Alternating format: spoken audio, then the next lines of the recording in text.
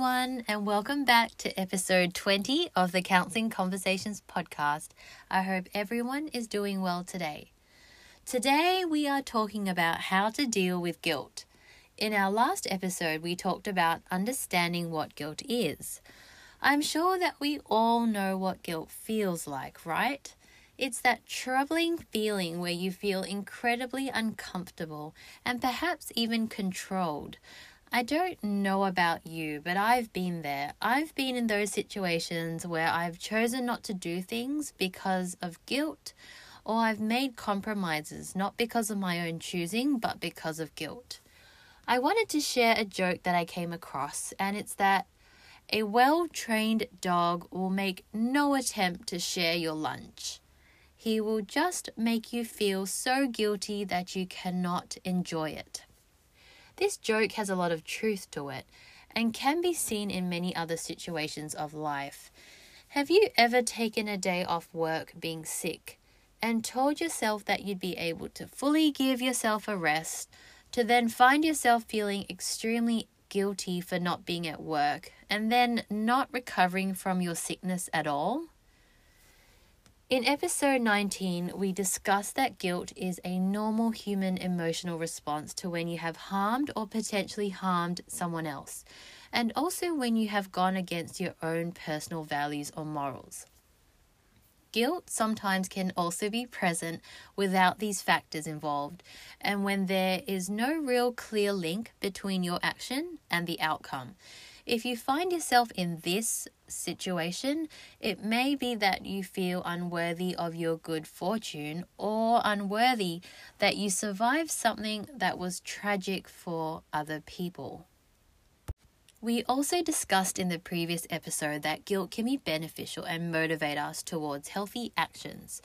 However, it can also be unhelpful if the guilt is persistent and you're finding yourself constantly battling guilt and feeling overwhelmed by it. This may be a sign that you may need further support from a counselor, psychologist, or mental health practitioner. It took me a good while to get my head around what to say for this episode, because it's difficult to give suggestions when the cause of the guilt is unknown. So please keep in mind as you're listening that not all of these suggestions that are following may be relevant to you. Say for instance, if I was feeling out of sorts and had snapped at someone and said something harsh, the way that I would go about dealing with this would be very different from the way I would deal with, say, the guilt about leaving my dogs at home alone. Both situations would involve guilt, but would require a different approach, as you can imagine. So you may have wondered where guilt originated from, and it's not fully proven by researchers yet whether guilt is something that is learnt, as in a learned or a conditioned emotion, or whether it's part of the innate human experience. However, there are plausible inferences in the literature to suggest that if a caregiver consistently makes a child feel guilty or consistently withholds praise, for example, the child may come to feel that nothing they do is ever good enough, which can lead to low feelings of worth and a guilt complex. As you know, in this podcast, I'm sharing about guilt from my personal and professional experience as a counselor in relation to that self-conscious emotional experience that we may have and how it affects our mental health. I'm not speaking from a legal point of view, and if you have legal-related concerns to guilt, it's best to speak with a relevant professional who can assist you and provide advice from a legal perspective. Okay, so moving on, as we all know, guilt feels pretty crummy, and if it lingers, it can affect our daily lives and the way we relate to others. So what can we do about guilt? Firstly, it's very crucial to acknowledge that what you are indeed feeling is guilt. Acknowledge and recognize that you are experiencing guilt. Sometimes guilt can be hidden in other issues such as anxiety, sleeplessness, a lack of boundaries, or avoidance of activities. So it can make it difficult to determine what is really bothering you. Finding out whether guilt is one of the causes of the challenge you are experiencing will clarify the situation and give direction for what your next steps should be. Secondly, remind yourself that it is okay to feel this way, and it is okay to feel guilty. Your feeling is valid, and you don't need to push it away or ignore it. Sit with it for a while and affirm yourself of being a human and having a natural response. Thirdly, consider if there is a reason for feeling guilty. Is the reason related to something that someone said to you or something that you said to yourself perhaps? Write this reason down if there is one. The next suggestion might sound a little crazy, however, I'd encourage you to have a think about it. Does this guilt have a voice? If it did, what would it be saying? What does it sound like? Take some time to reflect on this. When and where did this guilt voice begin? Then consider if there is something that you can do to rectify the situation that you're in. Do you need to make amends? If you feel that you have wronged someone, is there a way to reach out and have a conversation with the person to see if you're both on the same page? Is there an apology or an acknowledgement that can come from your end, or perhaps a kind gesture towards a particular person? If you need to make amends with someone, but you can no longer make amends to them, maybe because they're no longer around or they've passed away, you can try writing a letter to say what you would have liked to say if they were still around. This is not a silly act, and indeed, research has shown that it has therapeutic benefits. You can then discard this letter in some way if you choose, whether it's ripping it up, burning it up, or throwing it out as an act of closure. You can also keep a record of it or even share it with someone who's trusted if it feels right for you and right for you in finding your closure. If it is yourself that you feel you have let down, is there perhaps a kind word that you can say to yourself or an affirmation? Writing a letter to yourself to apologize and acknowledge what has happened can be a beneficial way to get the thoughts out of your head and onto paper for you to be able to recognize what is truly going on for yourself. It is also an act of self-compassion and self-respect to write a letter to yourself. It's something that I have personally completed as part of my healing journey, and it's something that I continue to do. And I often start the letter by writing, "Dear Self," and I thank myself for a few things that I feel are important to acknowledge, followed by what I feel the need to acknowledge and apologize for.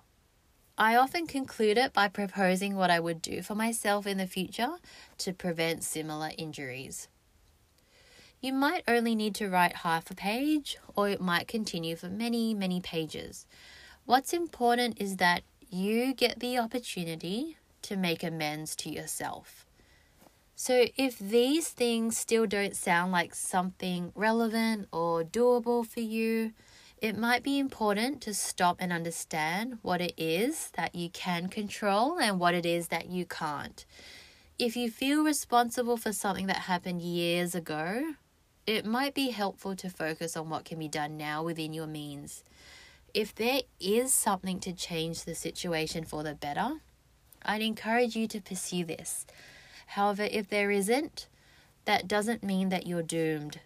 If nothing can change the situation, it's important to be aware that holding on to the guilt won't deliver the change that you're seeking. Some things in life are irreversible and unchangeable, and that is okay. It's okay to feel guilty, but be aware that you might be engaging in self-punishment if you're allowing this to continue. If your guilt is related to not meeting the standards of yourself or others, it might be beneficial to pause and ask yourself if you are reaching for perfection. If it is, remind yourself that perfection is unattainable and no one is perfect. You are doing the best that you can. I've been in work situations where I've been assigned a task, and after completing the task, I've not felt that it was right and that it wasn't up to the standard that I thought I would have liked. It left me with an inadequate feeling and also feeling guilty. Guilty for not doing the best piece of work and guilty for allowing that to be submitted. I then revisited the task to try and rectify it, even though there was no need for it and no one had asked for it. I then came to realize that it wasn't going to be perfect and that I would still be okay. The work situation would still be okay, my colleagues and clients would still be okay, and it was okay for myself to let go of that disappointment and, set myself free from guilt. So moving on to something slightly different now. Sometimes guilt can be rooted in concerns that you don't deserve to have what you need, such as resting time off your duties, or that you should be doing something more important. Remember that if you're not meeting your own needs, you won't be able to meet the needs of others. Remind yourself that you are allowed to have your needs and wants, and let me just say straight up that your needs are as equally valid as the needs of others. You might want to remind yourself through making up visual aids to put around your house, or spend some time meditating on this knowledge that you are allowed to have your needs met, and spend some time affirming yourself. The next helpful idea to overcome guilt may be to review your current boundaries within all areas of your life, including your workplace, your family, and other personal spaces. Establish healthy boundaries for yourself so that you will be confident with what behaviors you will accept from others and what behaviors you will not accept from others. For example, you may find yourself feeling guilty, say when cancelling on a social event with a friend, but perhaps you said yes in the first place because of a lack of boundaries. And perhaps you aren't really that comfortable attending social events on weekdays due to a hectic work schedule that you have. When you have boundaries in place and you practice using healthy boundaries regularly, you can help prevent guilt when dealing with others. So to summarize today, dealing with guilt is important so that we can be freed up to focus on what is important for today, and so that we can make decisions with clarity. We can deal with guilt by acknowledging it and figuring out ways to rectify it, or by writing a letter to the person or to ourselves, and by learning to establish healthy boundaries. So that concludes this episode for today. Thank you for listening in, my friends, and until next time, may you have peace, empowerment, and experience joyful living.